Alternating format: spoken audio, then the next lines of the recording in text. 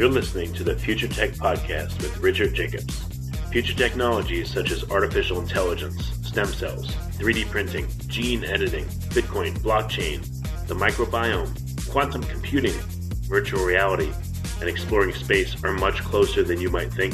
In fact, many early versions of these technologies are in play right now, and the companies that are using these technologies are the focus of this podcast. My goal for you, the listener, is to learn from these podcasts. You may very well learn something that may change the course of your life for the better, steer you towards a new career, or give you insight into addressing a thorny medical problem. Remember, this podcast and its content is informational in nature only. No medical, tax, legal, financial, or psychological advice is being given.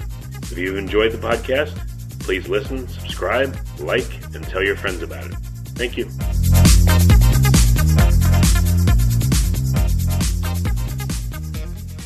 Hello, this is Richard Jacobs with the Future Tech Health Podcast. I have Assistant Professor Donny Hanjaya-Putra. He's in the Department of Aerospace and Mechanical Engineering at Notre Dame. Also, Assistant Professor concurrently in the Chemical and Biomolecular Engineering Department, College of Engineering. And we've been talking about stem cell therapies. So, Donny, thank you for coming. Well, thanks for having me in this program. Yeah, so tell me about the work that you're doing on stem cells. What does it involve? So we in the lab is interested to utilize engineering principle to control stem cell differentiation and try to use it for, particularly to use it for tissue regeneration and tissue engineering. So our lab is at the interface between engineering and medicine. So we like to use this as a way so we can control the differentiation in a way we can model and treat different diseases. Okay, so any specific diseases that you're focused in on? What kind of modeling are you doing? Yeah, so we are particularly interested in diseases that associate the cardiovascular lymphatic system. So anything that has a blood vessel and lymphatic vessel, those are particular throughout your body. So the cardiovascular system is the one that is regulate your blood, and the lymphatic system is the one that drains all your fluid back to the heart. So those are important to maintain tissue hemostasis as well as different nutrients inside your body. So any defect, any disorder in that system will cause different diseases. It could lead to peripheral diseases like limb ischemia, or lymphatic disorder could lead into lymphedema, so swelling of the limb. How does this, so lymphedema, ischemia, is that what you're trying to model the action of stem cells in those conditions, or I don't understand? Yeah, so I'll give you an example here. So stem cell is it's a cell inside our body, and particularly in the circulating blood, we know that this cell can give rise to the blood stem cell as well as the vascular stem cell. As we as an adult, we have this stem cell population that can give rise to regenerate. And if you have a vessel defect, this stem cell can repair through it.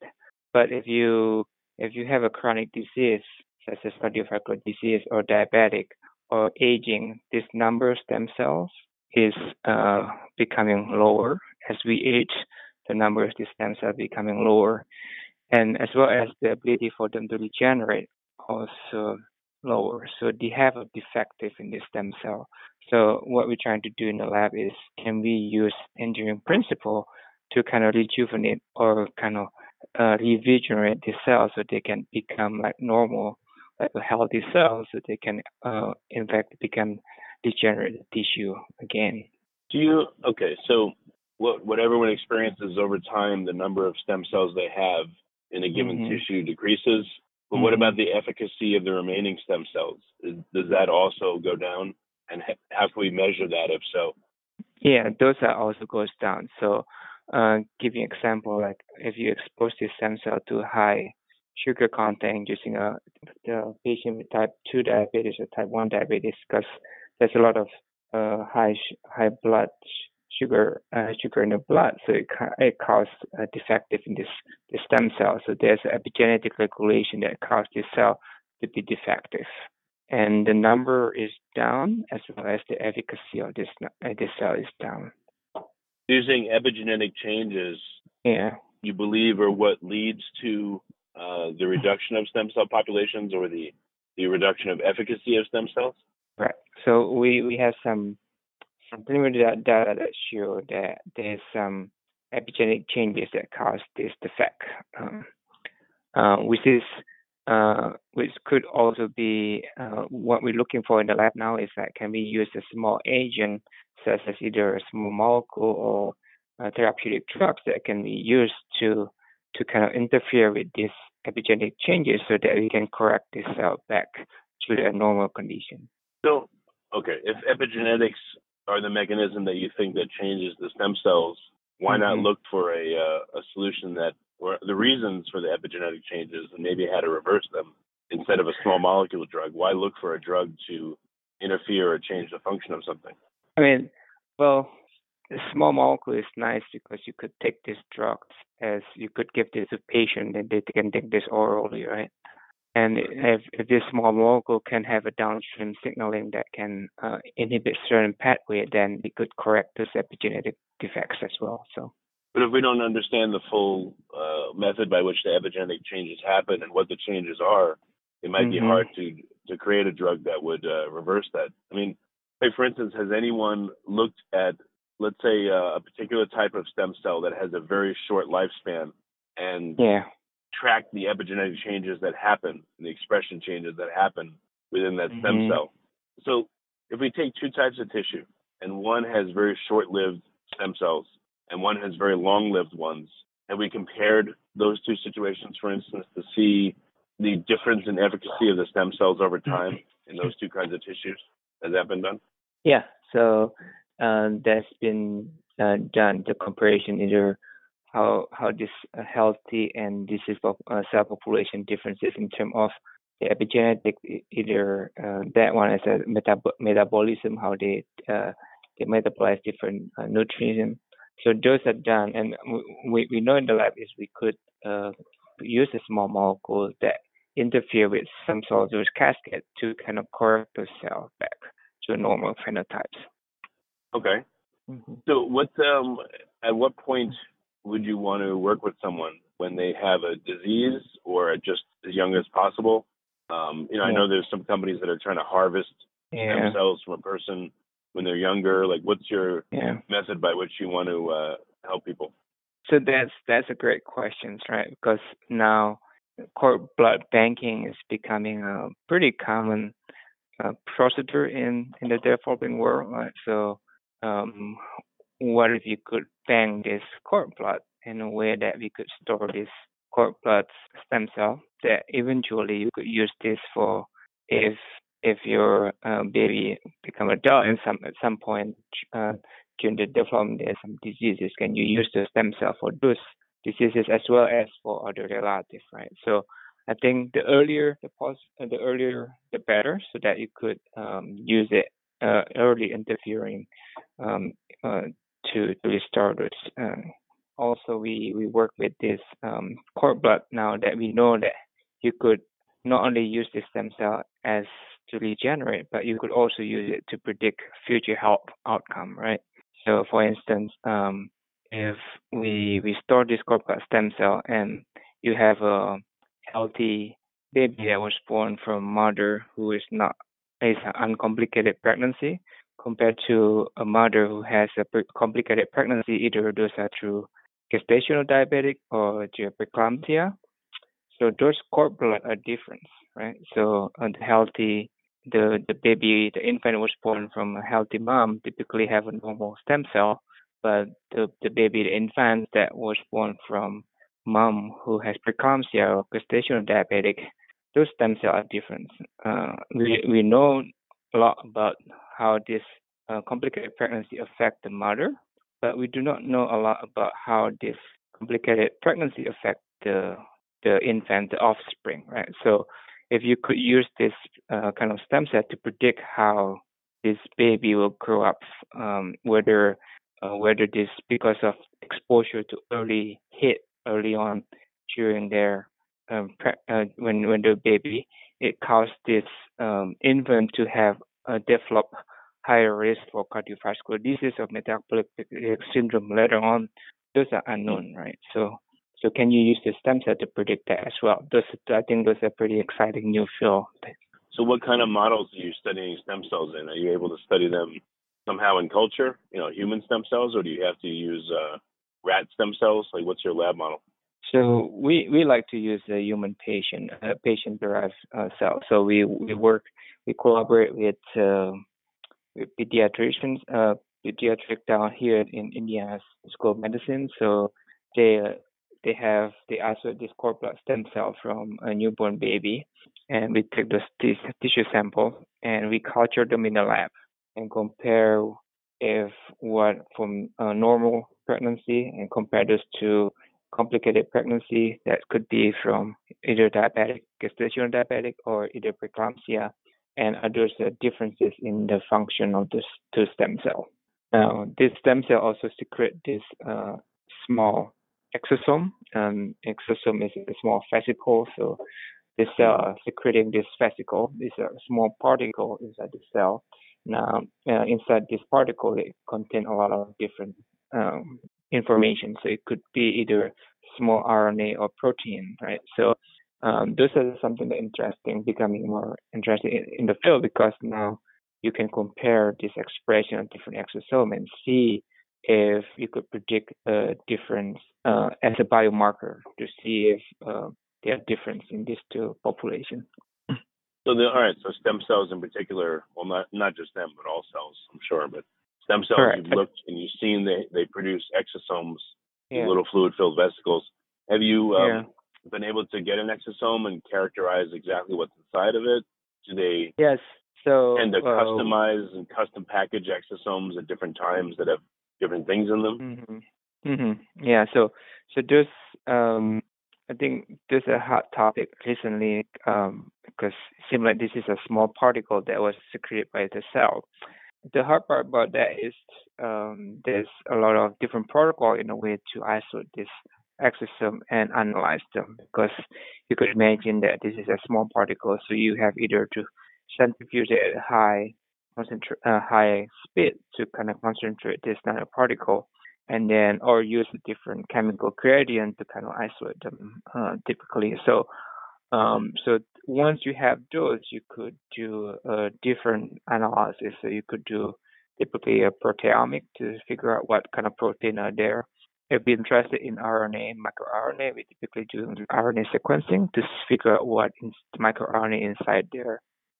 I mean, microRNA is a pretty interesting to look into, because not only that this cell are secreting exosome that contain microRNA, and they use this for cell-cell communication. So they in a way that it is secreting this microRNA, and this microRNA inside this exosome can go to the next cell to kind of regulate the next cell as a way for them to communicate. So if we know that if a disease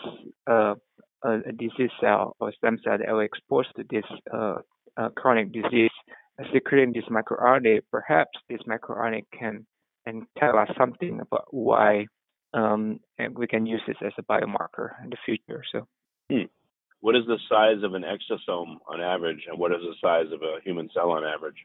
Yeah, so the exosome in the field, we call it extravascular vesicles. So there's a big range of this size, right? So ranging from 100 to 200 nanometer. But what we call exosome is something that's smaller than that. So it's around typically around 10 to 50 nanometer of this small exosome. And the cell is typically in the micron size. So this is a small particle that is by the cell. Right. Okay. So, and I guess, cells put out exosomes, but they also take them in. And maybe this is the method of cell-to-cell communication, right? Or one of the methods? Correct. So there's a lot of literature out there on cancer. Cancer cells secrete this exosome in a way for them to communicate to other cells and to a way to spread their message to other cells. And now we're starting to learn that stem cells do the same thing, that they secrete also exosome. And inside this exosome there's a microRNA that regulates other cells. So in a way, can we detect this microRNA and do a rapid screening to see if we can use it as a biomarker? And I guess profiling how the exosome expression or the exosomes change over time would give you a lot of clues maybe as to what's going on. Exactly. It's so complicated and interesting, but it's amazing, you know. Yeah, I think it is a hot topic, and a lot of people are working on this field. So it's an exciting time. Well, so what are some of the new discoveries or surprising things that you've learned about stem cells in your lab? Yeah, so I guess going back to the first topic that we talked about earlier, that what if you have this cord blood stem cell derived from either normal patient or patient or mother who has chronic disease. In our case, is diabetic. So what we found is that if you were born from mom who is a diabetic, your cord blood stem cell has lower ability to proliferate, and they have a defective their ability to form this vessel network. So we found that there's a particular protein that is highly expressed in the cell, and typically this expression of this protein is not as high in the normal stem cell. So because of this high expression particular protein, they are not able to proliferate as well, and they're not able to migrate as well. Consequently, because of those, they cannot form blood vessel as well, right? So a strategy that we have in the lab is, can we use small molecule to kind of correct this? So because we know the pathway, the signaling pathway, we could use a small molecule inhibitor to kind of inhibit those proteins, expression of this protein.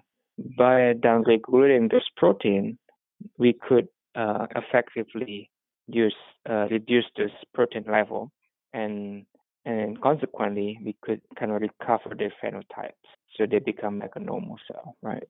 Now, they become a normal cell? Yeah, so we can rescue their stemness.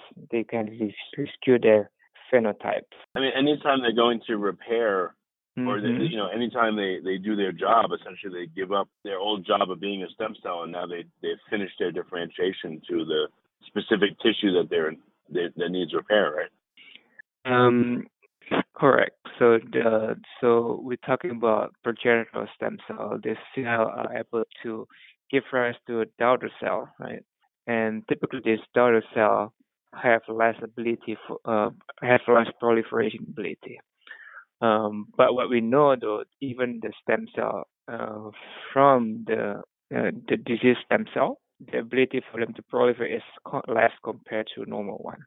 So if you could rejuvenate the cell, then they can still proliferate as well as the normal stem cell. Does it make sense? Okay. Yeah. So you're referring to that daughter cell. Once they proliferate, the daughter cell has less ability to proliferate, but it's still their stemness is compared to normal, there's less, right? So, and if we can find a way for us to kind of rejuvenate the cell, then we could still use this disease stem cell, and it can rejuvenate those progenitor properties so they can regenerate the tissue. Well, what about looking at the different populations of stem cells? I've heard in some organs and tissues the stem cells very rarely divide, and in some they divide constantly, like hair, nails. Have you got that kind of stuff? So you're talking more about tissue-specific stem cells. So those when we are born, the stem cell lose the ability to become pluripotent, to regenerate to other cell type. But as an adult, we maintain this small amount of tissue-specific stem cell that can regenerate, right? And you mentioned about the gut and the nail and the hair and the skin. They still maintain some tissue-specific resident stem cells that they are quiescent. In a way, they are quiescent. But when there's a signal from the outside, the signal will secrete different cytokines, so that the cell will able to now mobilize and proliferate and generate new daughter cell, and those daughter cells can repopulate to regenerate the tissue, right? So those cells are very rare. You mentioned about the one in the skin, the one in the gut. So those are very rare. We also know the one there's in bone marrow. Those are a blood stem cell, and what we current working is also the one in the circulating blood. And we found the cord blood as well in the peripheral blood. There's a small population of cell that can also give rise to endothelial cell. So those are the cells that we're working with in the lab. So are you working with cord blood cells, or are you working with adult stem cells? We're working with cord blood cell. Okay, so these are still pluripotent cells. They haven't differentiated at all. No, the cord blood is already an adult, right? Because once they're born, so those are adult cells. So this is not pluripotent. This is a progenitor cell. So this cell can only give rise to the blood cell and the endothelial cell. Oh, okay, I see. Mm-hmm. Yeah. So they are different. So you're studying the stem cells in blood and the stem cells in the endothelium. Correct. Yeah. Okay. So what have you found that's unique or interesting about them so far in your studies? Yeah, what we found exciting is that you could rejuvenate the cell using a different molecule, right? But now this molecule, if you want to use it for cell therapy, then in a way you could have to inject this cell, and then at the same time you have to give this small molecule inside the circulation. So in a way, give the drug. So you have to this to concurrent therapy, the cell and then the molecule. So what we thought recently is that rather than doing this co-therapy, can we put this small molecule inside on the surface of the cell? So I think the analogy that I like to give is that in this field, we start talking about putting nanoparticle into the surface of the cell. So putting like a backpack into the cell. So we send the analogy that we like to give is that we send soldier to the battlefield and they're carrying backpack, right? Inside this backpack there's a walkie-talkie or there's medicine, right? I mean the soldier is smart, they know where to go, but we give them some equipment so that they can survive in this battlefield.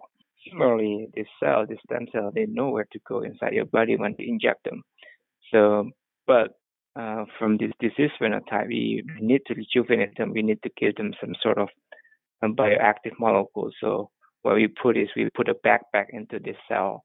Inside this backpack, there's a small molecule and there's a drugs, so that when the cell needs it, this nanoparticle can release this molecule that can be used by the cell at the site of injury. Well, they do that. That's what they do naturally, you're saying, or that's what you want to do with the addition of other types of drugs? No, they don't. I mean, we do this ex vivo, so we take the cell out and then we modify in the lab and we inject this back in vivo. So you're saying you're using the ability of stem cells to very precisely target certain areas of a damaged tissue, and then for them to be the carriers of small molecule drugs that get released. But this would prevent a systemic release. It would make a very targeted release of a given drug. Correct. That's pretty smart. I like that. Yeah. So we kind of use I mean, they when we inject the cell, they already know where to go. So in a way, can we use it? We hijack the cell, or we put a backpack inside the cell so that we could give a small molecule drug to where they go. So that's really interesting. Have you tried this yet? Have you taken drugs that are currently in use that are known to have an effect, and given them to your carrier pigeon stem cells to take to the tissue? Mm-hmm. Yeah. So I mean, we're not the first one who did this. I think this idea has been there in the field. I think people have been working with hematopoietic stem cell, and I think there's a group in MIT who did this and is a pioneer on working on this. And his group has been showing that you could take hematopoietic stem cell, and there's a stem cell transplantation. And in addition to this transplantation, typically patients are taking any adjuvant drugs, right? So drug that has to be taken in concurrently with this stem cell transplantation. So the idea is, can you deliver this drug together with this stem cell? So those are done in hematopoietic stem cell, and we're currently exploring the same idea and looking at cord blood stem cells. So can we use this stem cell that can give rise to a new vessel in a way that if you inject the cell, they can go to the site of injury and repair the damaged endothelium. So can we also put some sort of drugs so that it can also go to the site of injury with those drug carrier? So we done this in vitro assay, and we show that it can work in vitro. We now currently looking into different in vivo models, so we can show that it's a bit effective in vivo. When you package a small molecule drug with a stem cell, it goes to the right place. Mm-hmm. But how do you time it so that it releases its payload at the right time? How do you signal that? Yeah, so that's a great question, right? So that's part of the engineering design, right? So now you start talking about how do you design this nanoparticle so that in a way you could release this small molecule at the right time. So there's multiple ways you could do it.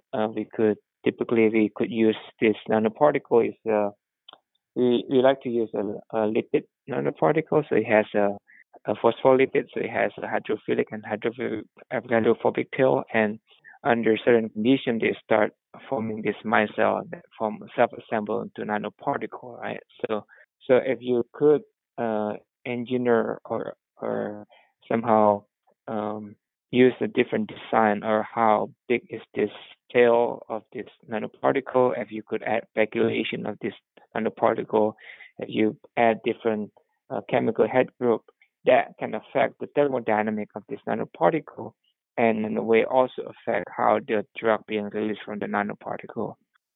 Well, this made me wonder. Whenever we take a drug, I don't even. It's not really talked about, but I would think the body sees it as a foreign substance, so it would mount an immune response, it would mount an inflammatory response. Is that the case? And if so, what do you do to stop the stem cell from being attacked itself? Yeah, well, I think when we're taking drugs, there's multiple different drugs, right? So I think the simplest one is small molecule drugs. Could be aspirin or either different agent. So those compound is small enough that can be effective at the binding site of different on the cell, but it doesn't really affect your immune response. So the small molecule typically have very low immune response. So this is why probably pharmaceutical company like to work with small molecule. Not only it's easy to synthesize, but also pretty low immune response. Now, when we start talking about biologics, so those are involved any protein drugs as well as antibody. So those are larger molecule, right? And typically, this protein and antibody drug are isolated from either cell or either a mammalian cell or mammalian cell or bacterial cell. Because of that, then they have some immunogenic response. So if you inject antibody drugs or protein drug, typically have some sort of immune response, right? So, and now we're talking about cell therapy, which is on the other spectrum, which is much bigger than any of this molecule. So those cells typically give a bigger immune response, right? So this is why we like to use autologous cells. So if you use your own cell, then it doesn't have an immune response, right? So if you use a cord blood, so cord blood typically is your own cord blood. So it's autologous stem cell therapy. So hopefully those give you the lowest immune response. Okay. I didn't realize that small molecules much less immune response than large ones. Interesting. Yeah, typically the small molecule is, we're taking aspirin, we're taking vitamin D, so those are pretty small. And you take this, typically you go to your liver and your liver metabolize this. So, and if you're taking antibody or protein drugs, so typically these drugs are using IV injection, right? So you cannot take it to your gut because the acid in your gut will neutralize this antibody or protein right away. So antibody or protein drug typically are given using IV or subcutaneous, right? So once they hit inside the vessel, then you start seeing all these white blood cells looking at this and, this is a foreign molecule, we're going to attack them. So I just think that's fascinating that the stem cells, again, can take these small molecule drugs to very specific places, because Again, this is just my theory, but there's a lot of redundancies in the body and a lot of redundant receptors and things like that. And it seems like the problem of a lot of small molecule drugs is that they act systemically. And if they acted locally in the area we wanted them to act, they would have much less side effects. So this seems to accomplish that. Yeah, so I think that's a problem for any of these drugs, right? So either those are small molecule protein or biologics. So they have a very narrow therapeutic window. By therapeutic window, I mean they can be effective at a very small dosage, right? So, but you have to take this at a pretty large dosage orally, and it go to the circulation, and the systemic level is pretty high at the end, right? So, and that can cause side effects. So, any way we can reduce those systemic level becoming low, and making that pretty beneficial for the drugs, because now you could start working in a larger therapeutic window, making the drug more effective, but doesn't cause side effects, right? So, another thing I thought of is that if you're able to target a specific area, you could probably use far less of a given small molecule drug, because you don't have to account for diffusion around the body. So you can use much lower doses and get a better effect. Yeah, that's exactly right. So if you could kind of localize this drug at the site of injury, then you don't need a lot of dosing, systemic dosing, because you could localize it at the site of injury, and you could concentrate most of this drug to be effective where it needed, so it doesn't cause any side effect anywhere else in the body. Yeah, how much less? You might be able to use 1,000 times less or 10,000 times less. I mean, it seems amazing that how much more effective this could be. Yeah. I mean, I think the most, the big example is anticoagulant drug. So this drug is heparin or aspirin. So all this drug is very good in preventing clot, right? So they work very well in preventing blood clot. But at the same time, the highest circulating concentration of this drug, heparin drugs, can cause side effects, right? So you can cause bleeding, right? So you could see a lot of lawsuits because of how this drug works so good, but at the same time can cause bleeding, which is pretty dangerous. So if we could find a way to kind of localize this therapeutic this drug so that it can only target where it needed, then in a way you don't cause all these side effects. Yeah, this is like the Uber, using stem cells as Uber to get drugs. That could be. Yeah. Well, that's really interesting. Is there a name for this field or specialty, or is it just modifying stem cells for a purpose? Yes, I mean everybody have their own favorite name. You will see they call it cell surface engineering or therapeutic cell surface engineering. There's stem cell engineering. So in a way, they like using engineering to modify the cell, using different bioactives to put this conjugate into the cell surface. Okay, interesting. Well, Donny, this has been a great call.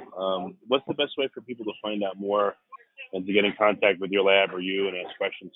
Yeah, I think it will be. This has been great discussion as well for me. You can reach out to me. I have a website online, so it's dhblab@nd.edu. So you could reach out to check the website. Typically, I try to keep it updated at that website, as well as my email address is dputra1, dputre1 @nd.edu. You could also follow me at Twitter. It's a DHB group. Well, very good. Well, Donny, thank you for coming on the podcast. I appreciate it. All right. Thank you.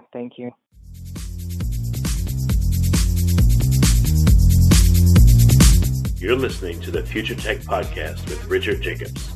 Future technologies such as artificial intelligence, stem cells, 3D printing, gene editing, Bitcoin, blockchain, the microbiome, quantum computing, virtual reality, and exploring space are much closer than you might think.